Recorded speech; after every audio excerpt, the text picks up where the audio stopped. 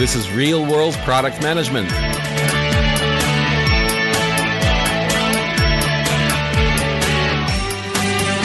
Real World Product Management, episode 13. Yes, the dreaded 13.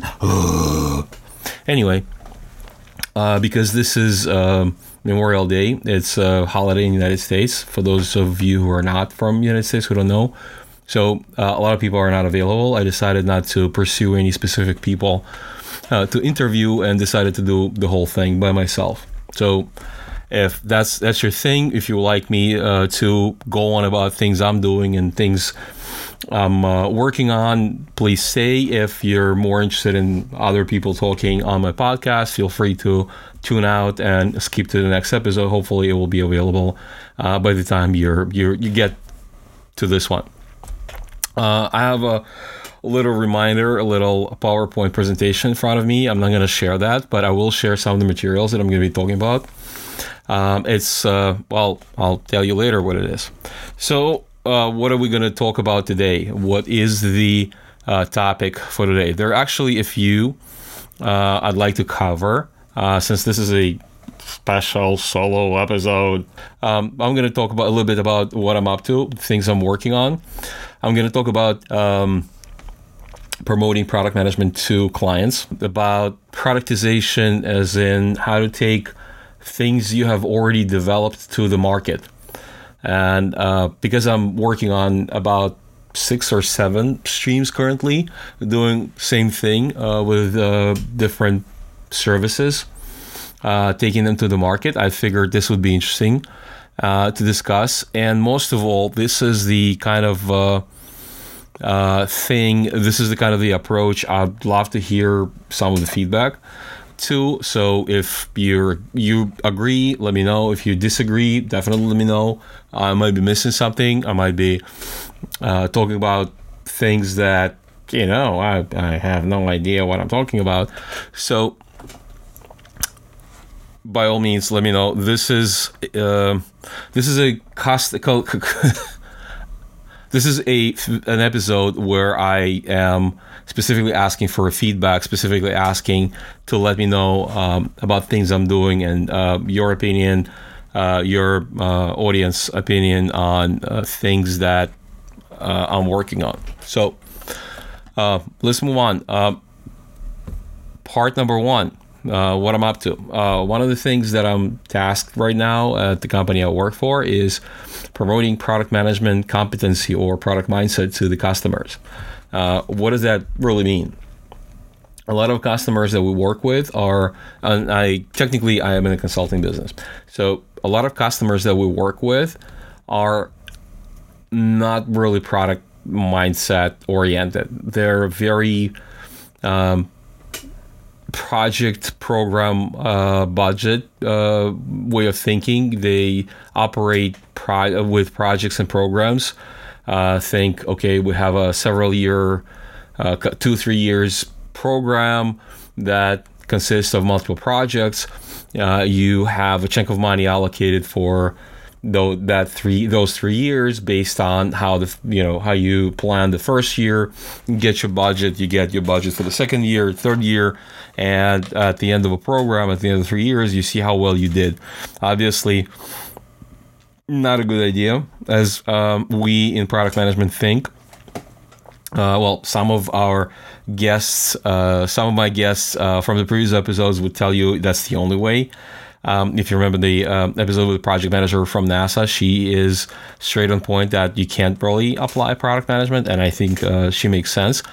But in the software world, in the more software-oriented projects, not necessarily fully software-oriented, obviously there are other things, but you definitely need to take into account, wherever you can do better by using product management approach or product mindset, then you should. And one of the problems, one of the challenges is that no one wants to change, and the current situation in the world with the COVID-19 pandemic is everybody must change.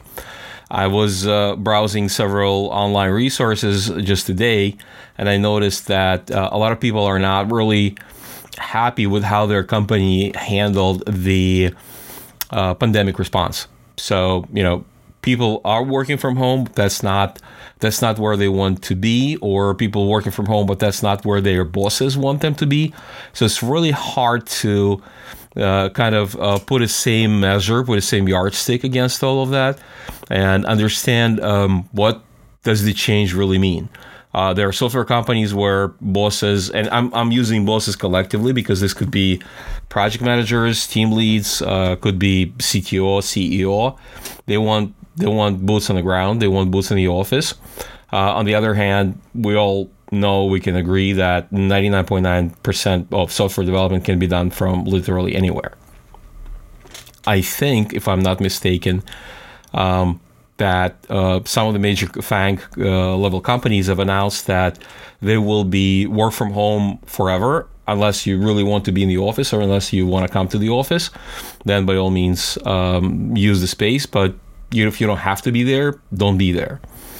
And it's a really interesting concept, really interesting approach, where basically everybody understands that there is no requirement for developers, testers to work from home, to work from office. They can work from home. It's been done. We've been working from home for almost 2 months now. It's, the case has been proven so far. So it would be interesting to see how things will turn out.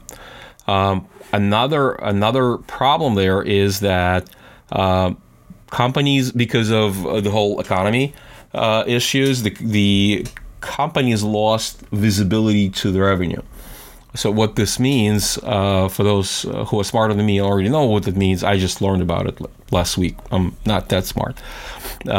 What that means is companies cannot predict whether they're going to make the money they were planning to make. In other words, we plan to say, I'm a software company, I ship software, people subscribe or buy it or whatever, and I project I'm going to make, $10 million in Q2, Q3, Q4. At this point, we don't know, and they don't know, and nobody knows whether we can make that $10 million or not. So I can't really say, hey, I'm going to have that $10 million in Q3, Q4, so I'll have the money to pay developers, I have the money to pay for the office, I'll have the money to pay for literally everything. So as companies don't have that visibility to the revenue, as they have no idea whether they will make those money or not, they can't really say, hey, we're going to keep this size of the workforce, or we're going to keep these projects running. And that's where product management kind of comes in. And you say, hey, product mindset allows you greater flexibility. You don't have to project for the next year, 2 years, 3 years. What you can do is you can start the cycle of value delivery, lean, agile, however you want to call it, and build value incrementally in short bursts, rather than plan ahead for a year, 2 years, 3 years of a program, or 6 months, 12 months project, and not really having flexibility to do anything. Truly, there's no other way. And in that sense, I think my belief is that product management mindset allows you that greater flexibility, agility, and lean approach. If you know you don't make the revenue target, if you know you don't have the money to support a large development team, you can support a smaller team, but at the same time, you can still continuously deliver chunks of value, just not the amount of value you were thinking about initially. But it still allows you greater flexibility, keeps you afloat, keeps you in the business, keep you in a shipping results, shipping software mode, or creating value mode. So that's a really interesting challenge to talk to people who were operating projects, programs mindset, and try to convince them that those days are over. At least for the next several years, those days are over. And there's a better approach. There's more lean, more agile in the true agile, not agile sense of the word. And it's really interesting to see how they react. So we'll see how that turns out. next topic that I wanted to talk about is productization. I'm gonna drop the canvas that I'm gonna be discussing into show notes. It's gonna be available on my website.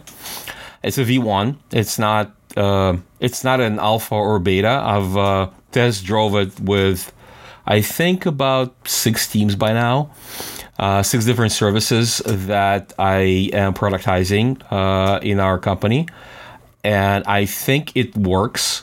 I'm not sure if there's a better way of doing this, if there's a better way to approach this, if there's a more efficient way. Maybe I'm missing something. So by all means, take a look, have a listen to the next segment, and let me know whether that makes sense or not. If you want to email it to me, your feedback, if you want to email me, it's askvlad@vgrobman.com. Obviously, there's a form on the website. Obviously, you can contact me through Facebook. By the way, question: I don't have a Twitter, and all the podcasts that I know of do have a Twitter. So, question to the audience: does it make sense at this day and age to start the Twitter? I'm gonna have like 3.5 followers. Another 15 will be bots. So I don't know. Should I not? Drop me a note. Let me know. I'm really curious if you guys are following Twitter for things like this, or the regular things where I spread the podcast are sufficient. So back to productization canvas. Productization is when you have a solution, you've developed a solution, and you realize that you can reuse it, you can package it, sell it as a product, right? So you need to come up with a way to package it, to create that packaging around the offering, around the service. In my particular case, it's a service.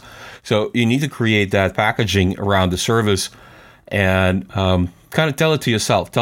Explain to yourself, what is it that makes it a product? Is it a product? Does it make sense to develop it as a product?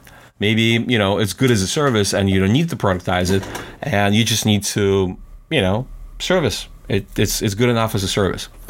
So I took Product Vision Canvas that all of you know. If you don't, well, what are you doing here? Go check it out.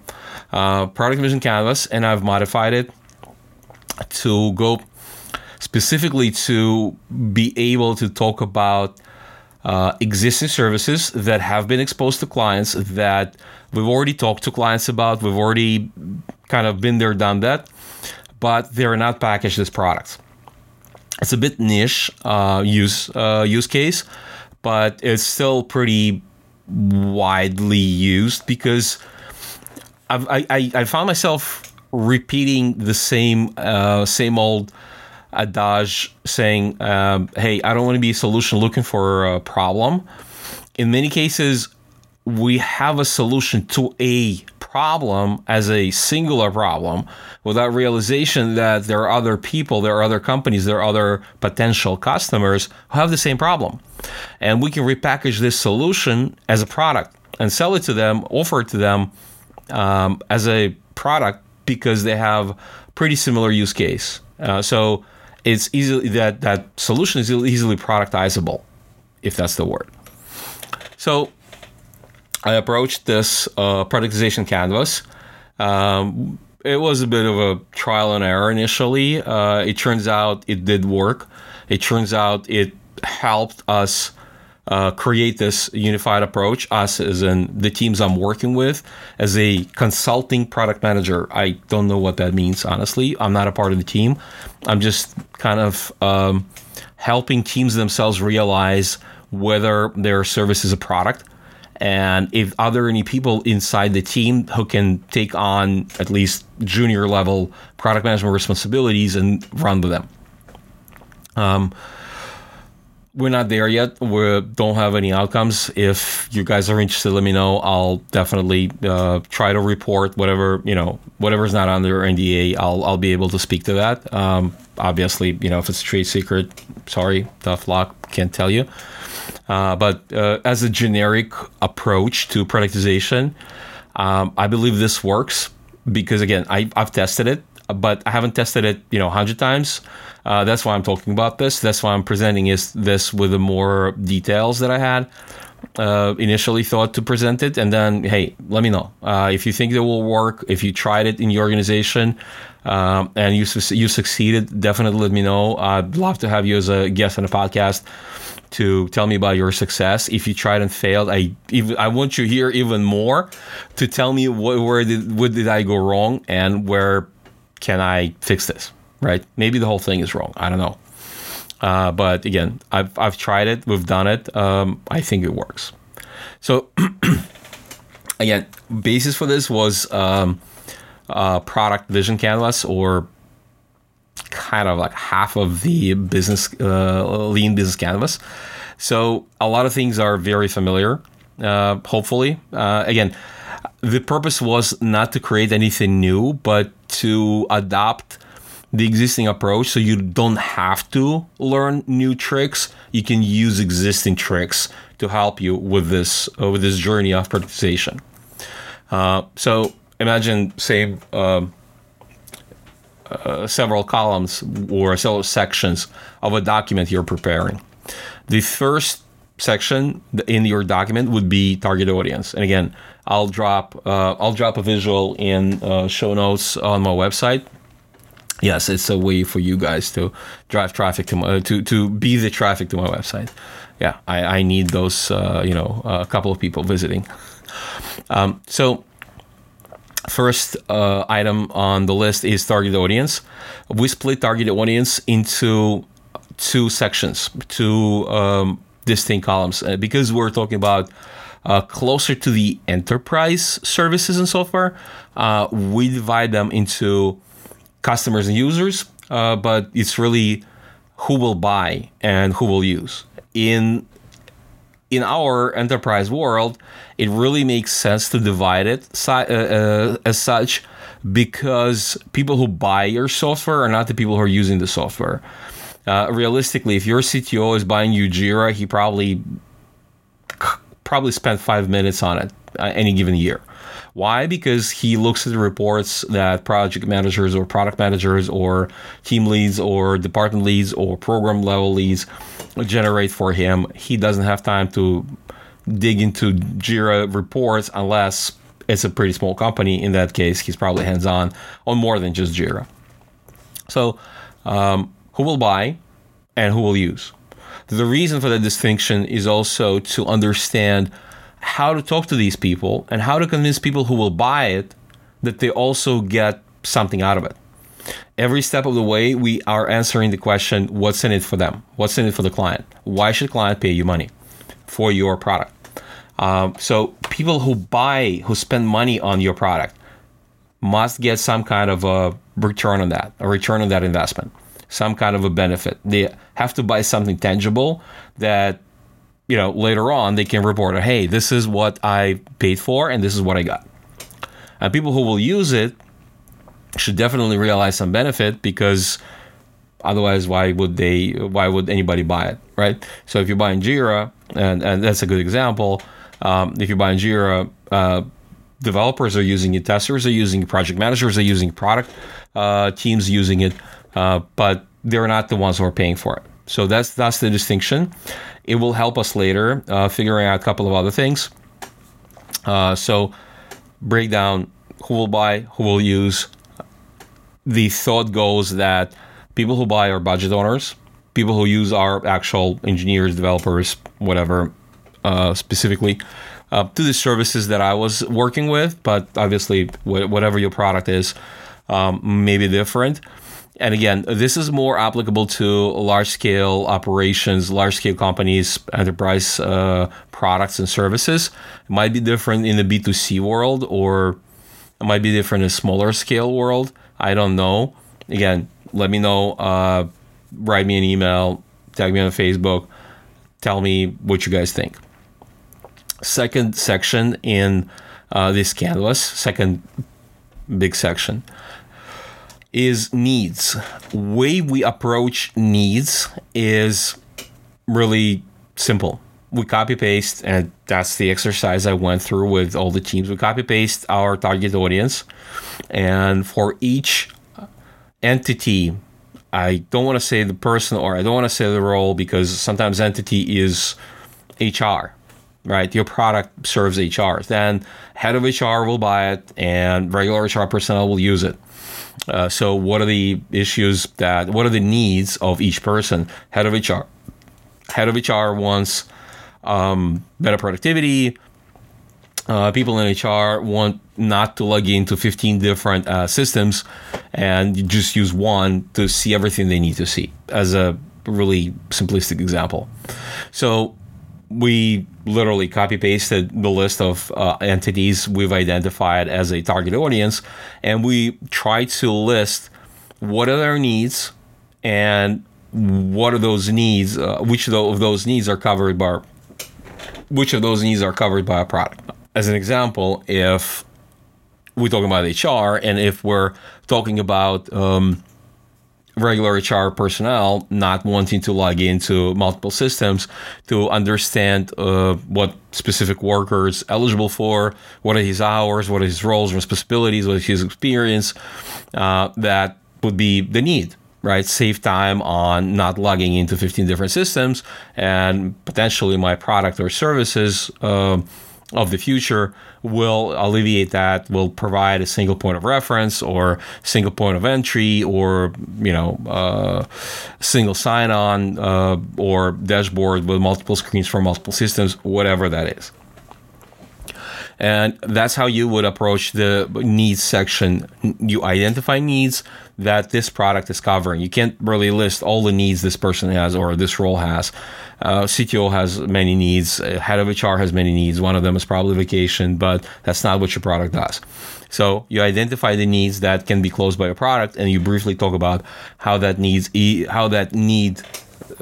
each specific need is closed by your future product. Once you've done that exercise, once you've done with target audience and needs, there come the third section of this that is different, and that's in full transparency. That's where we've got a lot of, I can't say problems or challenges, but it was challenging. That's where the teams that I was working with, that's where they got a little stalled. And way we've approached this, and again, these are not the people who are very familiar with product mindset, so I had to give them a bit of a background, but these are the people who've been building these services for a pretty long time. They know the service, they know what they're working on. They just don't know how to approach this from the product perspective. They don't have the experience, and they need to catch up. And again, it's a pretty niche use case, but I'd still be very interested to hear what you people may think. So I approached it from three different quarters, three different angles. What are we selling? Why should they pick us over somebody else? And what makes us unique? So what are we selling? Especially when we talk about service, when we talked about service, and we talked about platforms, and we talked about solutions, everybody was first time around when I asked questions, so what are we selling? Oh, well, we're selling the platform that allows us to do the service that will bring in the consultants, and that's where I stopped them. I said, listen, you've already named three things you're selling. You're selling a platform, you're selling a service, and then you're selling consultants time. So what is it that you're selling? You're selling a platform. Can we sell a platform separately? Can we sell a consultant separately without the platform? Would there be a value there? Can we sell just a playbook? This is what you have to do, and you do it. And that sparked a lot of interesting conversations as to what actually makes a product in each particular case. I believe it's very challenging to go through this specific stage with people who know the solution but have no product background. That was the experience I had to go through. It's very interesting. It's very showing how people think about their product, how people think about their solution, how they think about making it into a product, because they still gonna own that, and not this. It's not a given that you as a product manager will step in and product manage the product. It could be that you're there just to kind of get some traction, and then you step back and let them drive the show. So it's really important to have these conversations about what is it that they're selling, what is this service solution platform. Can they be sold separately? Can they be sold together? Should they be sold separately? Should they be sold together? Is there a specific value we can provide in each case? And if so, what that value is?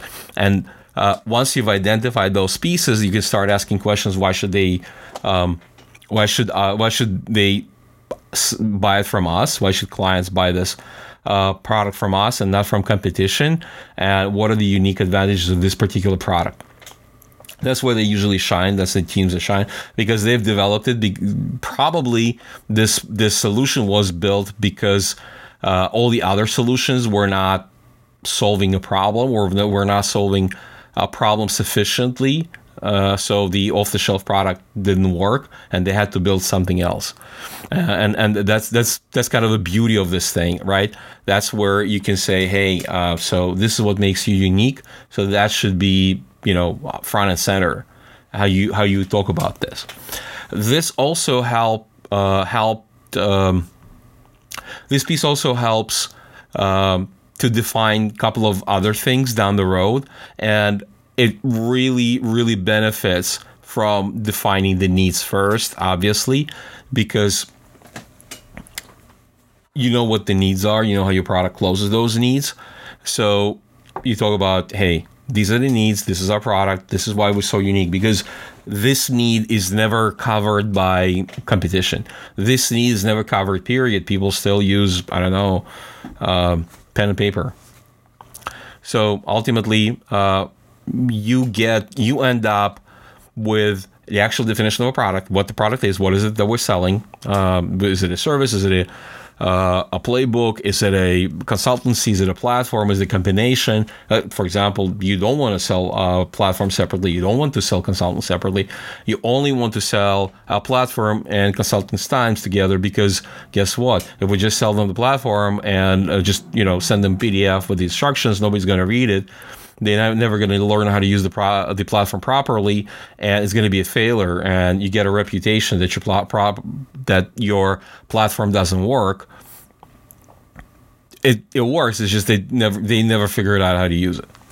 So it's a good conversation to have to define that actual product offering.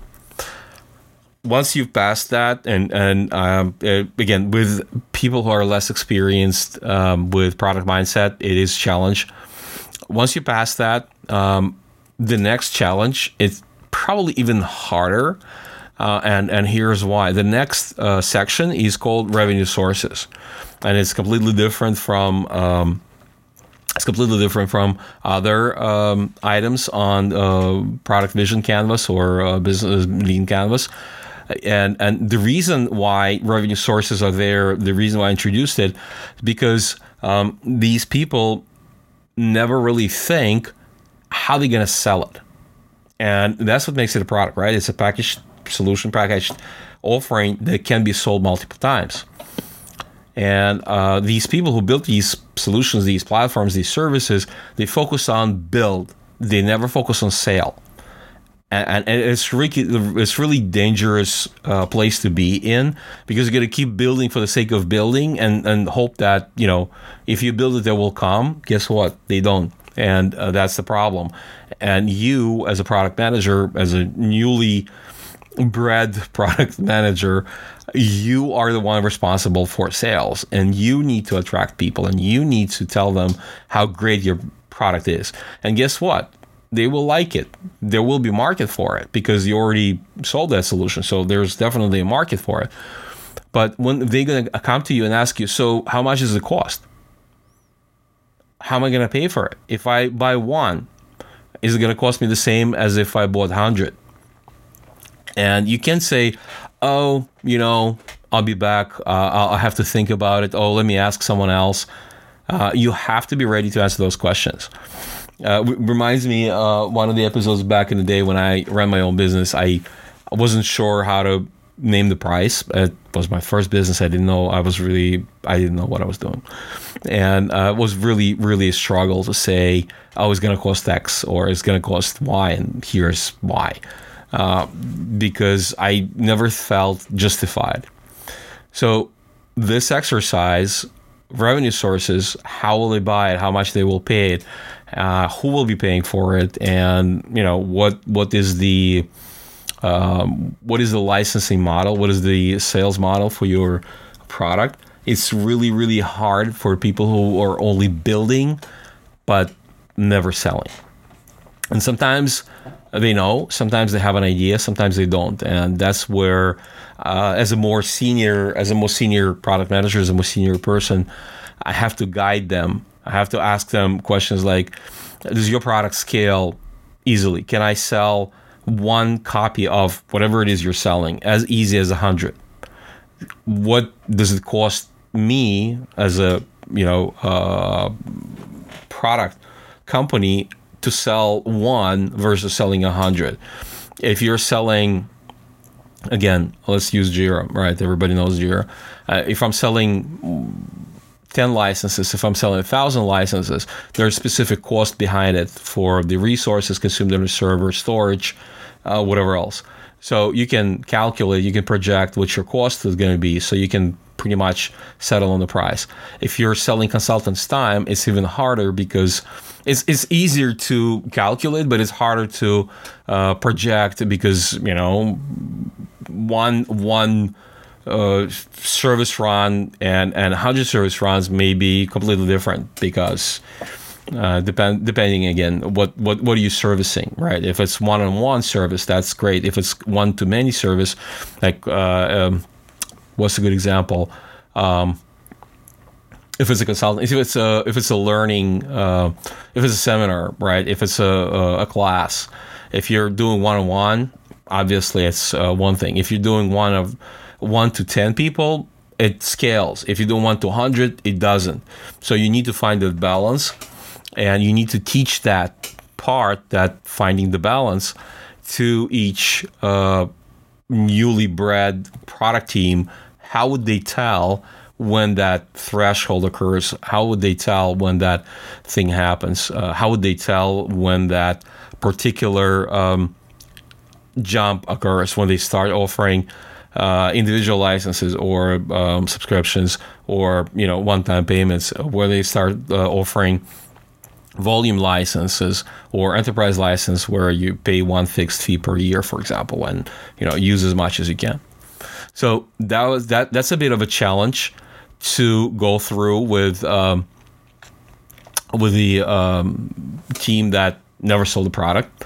But it's also an interesting conversation because you may get an update on what the real value is. And they may say, yeah, well, we think our platform is really great, but it's really, everybody can build this platform in like a couple of days. So it's not really that hard to rebuild it. So we can't really tell them that they're paying for the platform. Or we can just tell them, hey, pick up this open source code and you can have your platform, but we're going to teach you how to use it. Or some such thing. So it's really interesting conversation with the brand new product team as to how they think they're going to sell it. And the beauty of it is all these four sections of the document, target audience, needs, product definition, and revenue sources, will change the more you talk to the customers. The more, once you start going out and offering this to your potential customers, your existing customers as an upsell, you will start seeing the questions, the misunderstanding or not understanding, or they not getting it and you need to tell them differently, or they're not buying it and you need to change your model. Maybe you want to go from per seat license to per use license or per time license, or maybe just come up with the enterprise based on something, enterprise license based on something. So it's all very flexible, and it's never a final version. It's always a work in progress. So you're going to have to make sure you maintain this document, keep it updated. So once you fill out all four, this is where you start coming up with the product statement. I'm sure there's a better word for that. I like to call it product statement because it's your catchphrase. It's your 20-second elevator pitch. Elevators are moving faster now, if you remember. We still work from home, so it's your 20-second elevator pitch that you should tell your client to make him say, I want to know more. Really all there is to it. So you need to staff, literally, you need to staff a problem statement, solution statement, and benefits in a couple of sentences that you can clearly articulate in 20 seconds while you're in the elevator with someone else. Obviously, it's probably never happens, but it's good to have, because people's attention span is really, really, really small.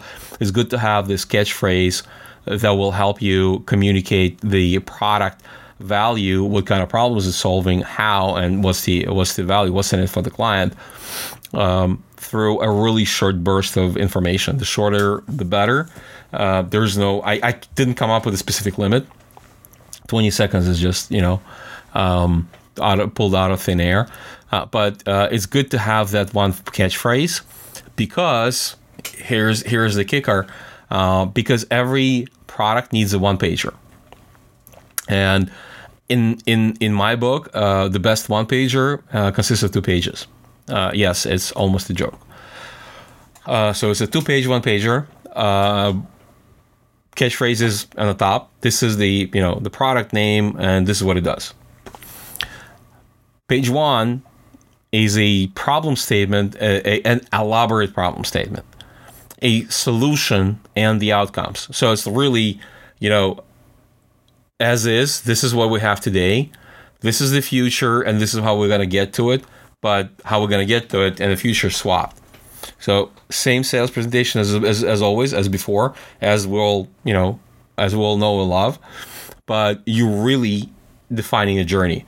This is where we are today. We're going to do this, and this is the bright future that we're going to arrive at if we only do the right thing. Second page of this presentation is really simple. It's your commercials. It's your who's paying for it, who's the target audience, how they're going to pay for it, what is the sales model, is it a volume licensing, is it a per seat, is it a per year, is it an enterprise license, whatever it is, and how do I get it? Is that a download, SaaS, whatever it is, and how it's going to be supported. It's very important to include a support model in broad strokes, general terms, on this one-pager, because it's not, if the cost of ownership is higher than the cost of the product, then you're not doing the right commercials. You're not showing the right thing on your commercials page. So customers, especially again in the enterprise world, but in the regular commercial world as well, they care about not just the upfront cost, but what is going to cost me to own this thing. Do I need support? Do I need people to come in and tweak a couple of things every now and then? And do I have to pay for that? So support model is really important to be present on that second page, because it demonstrates that you stand behind your product. And again, it goes without saying that some people think that, I stay behind my product, of course. But the problem is, you have to tell it. You have to say it. You have to tell the potential customer, that you do. They are not going to assume anything. And if they were going to assume anything, they probably will. They will, if they're going to assume anything at all, they will assume that, no, there's no support. Support is separate, and you're going to nickel and dime them. So having that information right on the one-pager is crucially important, because you're basically speaking their language. You're saying, hey, I'm going to solve your problem.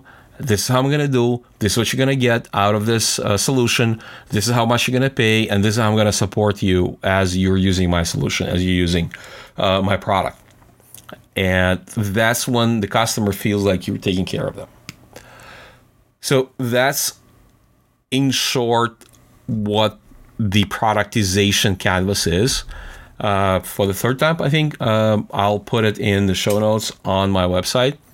Feel free to get there, download it, take a look, and give me a feedback. I really, really, really want to hear your feedback. I would greatly appreciate it. last couple of things. I want to keep this episode short. Again, this is a long weekend, short days. I wanted to keep this shorter than usual, hour and a half. Again, because I'm the only one talking. So, couple of updates.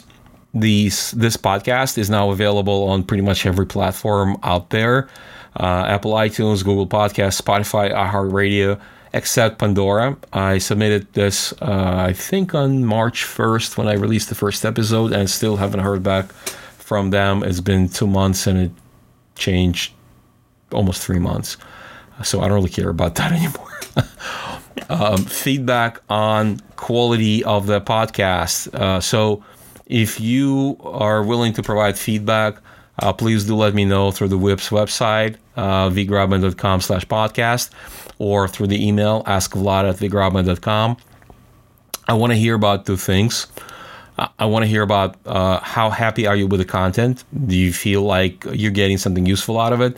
Do you feel you're not getting something useful out of it? And what would you like me to focus more on? If there is any problem with the quality of the podcast. Some of the episodes were really hard to record because of some technical difficulties, either on my side or on the other party side. Sometimes it's unavoidable and we just can't resolve it in the short time that we have to record the episode. So let us know if there are any issues that make those episodes unlistenable, that you just, turn it off in disgust, saying, yeah, it might have been interesting if I could listen to it, but I can't. It just hurts my ears. Definitely let me know what hurts your ears. If there's anything I can do better, I will. One more thing. I started uploading these on YouTube, and this is my first video where you can actually see my face. So I'm trying to experiment with different delivery platforms. All the previous episodes will be on YouTube in the form of visualization. So it's just my face, some kind of a thing on the screen, and really cute waveforms with the same audio track you could have listened to. I'll try to produce video episodes. So it's basically I'm recording the audio. This is the microphone, and I'm recording the video, and we'll see how that works out. If you get bored with my talking head, I'll figure out a way to get to show you some slides, maybe some funny videos, make funny faces. So these podcasts are not only useful in terms of the information and knowledge, but also in some way, shape, or form entertaining. And I've asked this before earlier in the episode. I want to reiterate because it's kind of a interesting question for me. Should I do Twitter? I actually never had a Twitter. I had Instagram, websites, a couple of other things for my photography hobby, but I've never really had Twitter ever. Should I start now? Should I not? These are the announcements of the new episode that I produced. Usually come out on LinkedIn, my website, and I created a Facebook page. Yes, I am old-fashioned. I got Facebook page. Other than that, I really don't put it anywhere else. It's just regular podcast distribution through regular channels. Let me know if there are any other ways you'd like to get in touch that I'm missing. That would be really great if you could share that. Outside of that, I really don't have anything else. I hope you've enjoyed this episode. I hope you've enjoyed listening to me alone. If not, just wait for the next episode. We actually, in our company, we are producing a really great series of events, and they're open to outside world. They're called Z Days. I don't remember the link, unfortunately, but you can Google it, I'm sure. And they're open to outside. It's not internal company event. It's community event for everyone. We have a lot of interesting speakers coming in. We have a lot of interesting questions. So hopefully by same time next week, basically next weekend, I would have a ton of new stuff, a ton of new information, probably a lot of new people to interview and bring a lot of new stuff to these episodes. So hopefully this is this is going to get better. Really hoping you guys can provide me with more feedback than I've seen so far. And you've been listening to The Real World Product Management, and I've been your host, Vlad Grubman. Until the next time.